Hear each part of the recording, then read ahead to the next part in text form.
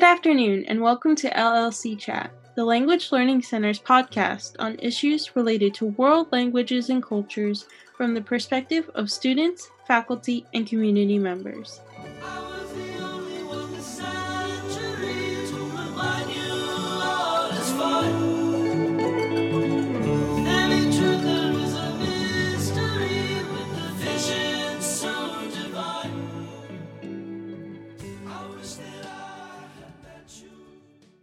Welcome to our series on Talk Abroad and ePortfolios for World Languages. I'm your host, Alexis Osipov, and we come to you from the Department of World Languages and Cultures at Old Dominion University in Norfolk, Virginia. Today we are discussing the use of telecollaborative conversations using Talk Abroad and ePortfolios as an integrative learning practice. The Talk Abroad platform provides students from the Department of World Languages and Cultures with the unique opportunity to converse with native speakers from around the world. Each conversation practice takes place directly on the Talk Abroad website, where students' real-time conversations are recorded. ePortfolio-based pedagogy transforms world language teaching and learning practices and engages students to become self-directed learners from the process of collecting, selecting, and reflecting on their chosen artifacts. Consequently, students become better prepared as global citizens and are able to connect their interests and abilities to their personal goals. I'm joined today by Megan, who is studying Japanese at Old Dominion University. Welcome to LLC Chat. It's a pleasure to have you with us today. Hi! Thank you for having me. Of course. Would you please introduce yourself with a brief background to your language, major, and interests? Please tell us a bit about yourself. Hello, my name is Megan. I'm now officially a senior at ODU, and I am studying international studies. I am a Japanese minor, so I've been studying Japanese for now 3 years, which I'm really excited about. I would say I'm an intermediate conversational. It's so interesting trying to figure out how to describe your level in a language, but I would say I'm pretty conversational. I can have some pretty long conversations about my hobbies, and I feel like I could get around Japan. But I can have philosophical questions. um, my hobbies include watching Netflix. I love Netflix. I especially love Asian dramas, of course, anime. But yeah, I'm also a K-pop stan, so yes, but that's a little bit about me. That's wonderful. Thank you so much. And thanks to several LLC grant-funded research studies, the World Languages and Cultures Department has been making telecollaborative conversations with Talk Abroad a standard part of the World Languages and Cultures curricula since 2016. Can you please explain your reaction and experience using Talk Abroad for your Japanese course? So when I first heard of the Talk Abroad assignment that we were going to do in my, it was 311 course here at ODU and 312, I was quite terrified. I'm not gonna lie, I was kind of scared because our assignment included talking for 30 minutes with a native Japanese speaker, and it's something I've never done before, and I was so scared. I was like, oh my gosh, I'm gonna have to talk to 30 minutes. This is such a long time. And so I was really scared. But as I did every Talk Abroad assignment, because we had to do 2 a semester, I got stronger and stronger. I got less scared. And now my overall reaction is that I'm grateful for the experience, because it really helped me get over my fear of speaking, because I really did truly develop a fear of speaking Japanese, just because I was scared of embarrassing myself. And there's nothing to be scared of in that regard. So yeah, that was my first reaction. But now I'm so glad I experienced it, because it's really cool to talk to a native Japanese speaker from across the world. So, but yes.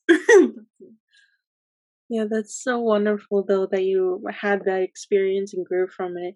Did you, how many times total did you use Talk Abroad? I've used it 4 times now. I would like to use it more this summer. That's wonderful. What would you say are some of your greatest achievements or takeaways for personal growth and learning outcomes from using Talk Abroad? I would say my biggest achievement is that I talked for 30 minutes. 30 minutes in Japanese, and I'm like a stickler for the rules. So like my sensei said no speaking in English, I would be like, "Ooh, no speaking in English." So I genuinely like was trying to figure out how to speak in Japanese for 30 minutes. And I would say that is my biggest achievement, that I did that 4 times. And like I feel like I really learned how to have like more natural conversations, like about like my hobbies, and like I feel like I'll actually be able to make friends now in Japanese because I'm able to like have those like natural conversations about like my hobbies and stuff. And so I would say that's my biggest achievement. Yes. What were your greatest challenges to using Talk Abroad? My biggest challenge was getting over the fear of speaking that I've already like been talking about. Um yeah, no, I was so scared of it. Like, I would say I was like one of the more anxious people about speaking in Japanese. And it's kind of ironic because my job, I'm a campus ambassador on campus. So I give like tours on campus. So my job is literally speaking to people all the time. And I actually love speaking to people, but I was just so terrified of doing it in Japanese because I was just scared of being embarrassed. I was scared of like, that I was just gonna mess up, and like, because it's such a big culture gap, and I've learned a lot, but I'm just like, I know, I'm just still scared. And so that was my biggest challenge that I faced because like it was I would get so nervous right up until the interview itself. And then luckily, the people I met on Talk Abroad, they're so nice. They were literally the best people. And so, like, as soon as I started, it would all go away. And then I would just, like, next thing I know, it's been 30 minutes. And I was like, oh my gosh. and, like, and as I did, like, each Talk Abroad, I got stronger. And, like, I feel like I'm still a teensy bit scared, just a little bit, but I've gotten so much more. Like I've gotten a lot more comfortable just going at it. Just like Japanese just comes out of my mouth. Whereas before it was like but yes. That's definitely natural to be very nervous about it. It's kind of daunting. Mhm. What kind of preparation did you have for each of your talk abroad experiences?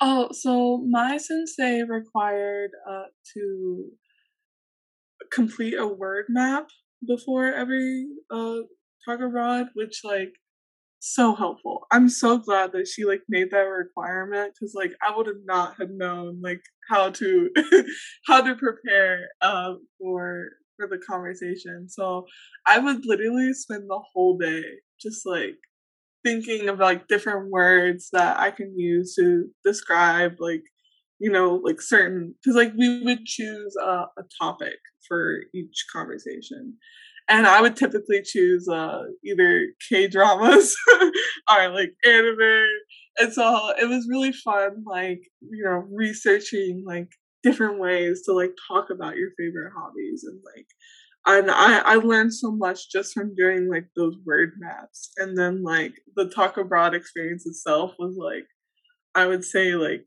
the confidence that it helped me build that confidence, which is so important in my opinion. But yes. That's wonderful. And then you can take away what you learned about your specific interests and then be able to talk about it more fluidly when you're practicing Japanese in general. That's really great. Mm, mm, Can mhm. can you explain like some of your conversations and how did it go? Like how did you pick out some of the talk abroad speakers or just anything in general about your experience? Mm. Um, so how I would pick the talk abroad speakers, they would have a little like bios about them, and I would try to choose like speakers that had like similar interests, especially like ones that like I wanted to talk about because like it'd be hard to talk about like uh, either like certain special interest hobbies to someone who like doesn't know anything about it, and like I really wanted it to be like not a one-sided conversation because that part of the conversation, that back and forth part of the conversation is something I really wanted to learn and like experience with. So that's how I would choose. And like also, I would say it's a good recommendation to like choose someone you think that you could talk a lot to. Like I wouldn't be able to talk to someone that like let's give you an example that really loves going to the gym. I can't talk about going to the gym for 30 minutes, let alone like 3 minutes. um, so it's just I feel like that's really important in order to like feel comfortable when you're having the conversation, and then also like to be able to talk a lot about together and like have fun together because it's a fun experience for them as well. And like something I really want to do this summer is that I have a hobby of like astrology. Like I really love astrology and stuff, and I really want to like learn how to talk about that like in Japanese. So that's my goal this summer is to do to learn like that type of conversation. And there's actually a speaker on Talk Abroad which I've spoke to before, and she said I don't remember a lot because it's in Japanese, so you know how it's like separate parts of my brain. But I remember her talking about how she's been to like astrologers and like tarot readings in Japan. I feel like that'd be such a cool like cultural perspective to learn of like how is like that perceived in another country. So that's my goal for the summer, and I'm gonna go back to someone I've talked to before and be able to have that conversation. That's wonderful. Thank you for sharing that. And did the telecollaborative conversations change your motivation for the course? Any interest in traveling or studying abroad? Did it help you better understand the culture?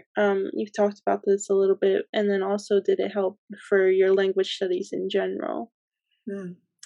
I would say it irrevocably changed like my motivation.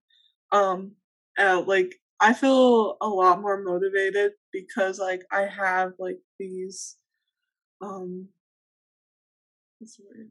I have these resources at the tips of my fingers, and so I'm like able to know how to tackle like challenges that I face while learning the language. And I've always wanted to study abroad. That was like my goal in coming to college is to study abroad. Hopefully in the fall. I'm trying to go to Kansai Gaida University in Osaka, Japan in the fall. I'm gonna cry thinking about it, but hopefully. And so while preparing for that experience, that's another thing I want to do this summer and talk abroad is like practice like like more daily conversation stuff, like like how's the weather conversations versus like those intense conversations that I've been practicing. I feel like, and like yeah, no, I feel like it's a really good resource that is gonna help me like improve my Japanese like before studying abroad. And so yeah, yeah. That's wonderful. Thank you. I hope you get to go. Me That'll too. And as part of the same research, e-portfolio based pedagogy was introduced, and students are making their own websites as part of your class. Can you explain more about your own website? And how did your impression as a reflective activity add to your understanding of how you process your learning of a world language? Hmm. So I'm pretty proud of the website that I made this past semester. So much so that I wanted to turn it into that competition that they have, but I missed the deadline. I like mixed up the deadline in my head, and I was like, "Oh no, it's gone."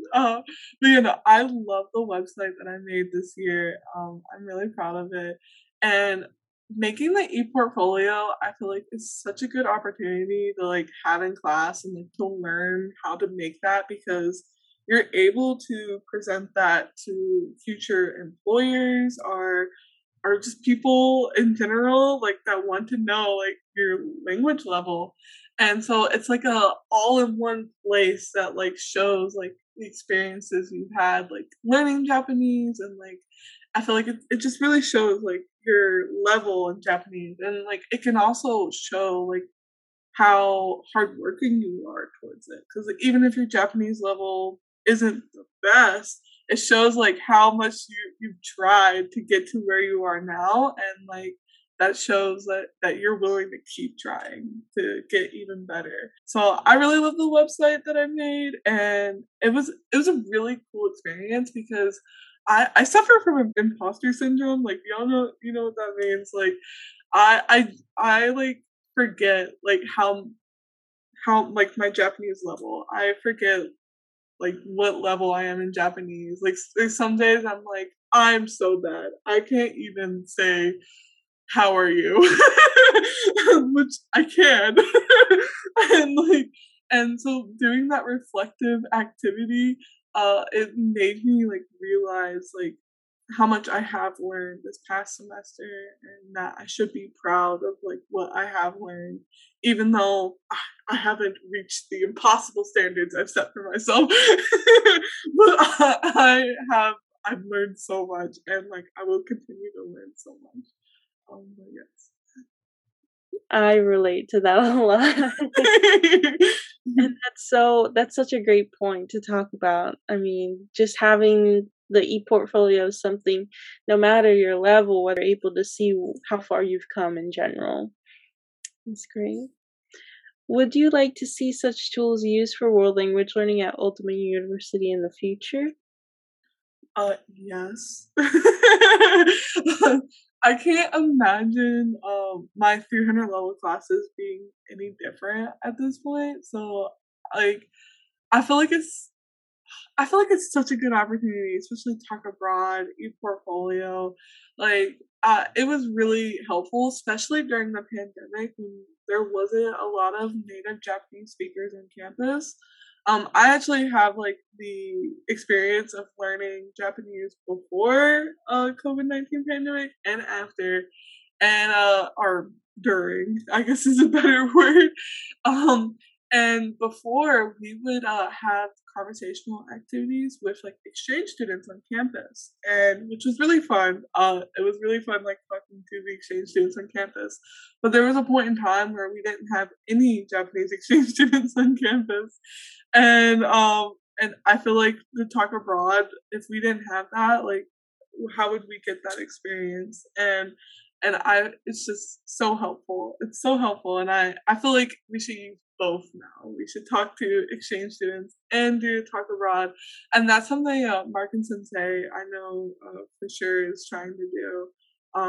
Like especially in the summer class, which I unfortunately am unable to take, but but she is like doing this mentor program with like exchange students, and like also doing requiring two talk abroads again, and like it's so cool. I love Markin Sensei, and I just think it's a definitely something that we should keep. And like if any other language programs aren't like doing it already, I feel like they should really look into it because it's a really cool experience and like really helpful. And the fact that you can keep going on with talk abroad, like if I since I'm not able to take a class right now, I still have that ability to talk to native Japanese speakers and like keep up my level of Japanese, because like that's really important. And like when you take a break, there's no such thing as breaks in language learning in my opinion.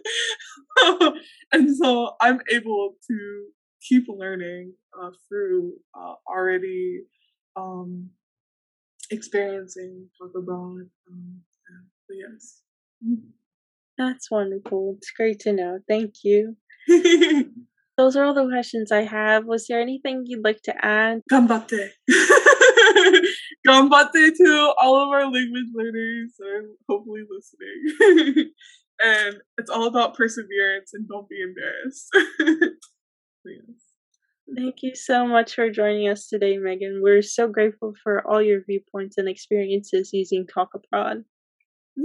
Thank you for having me. It was really fun.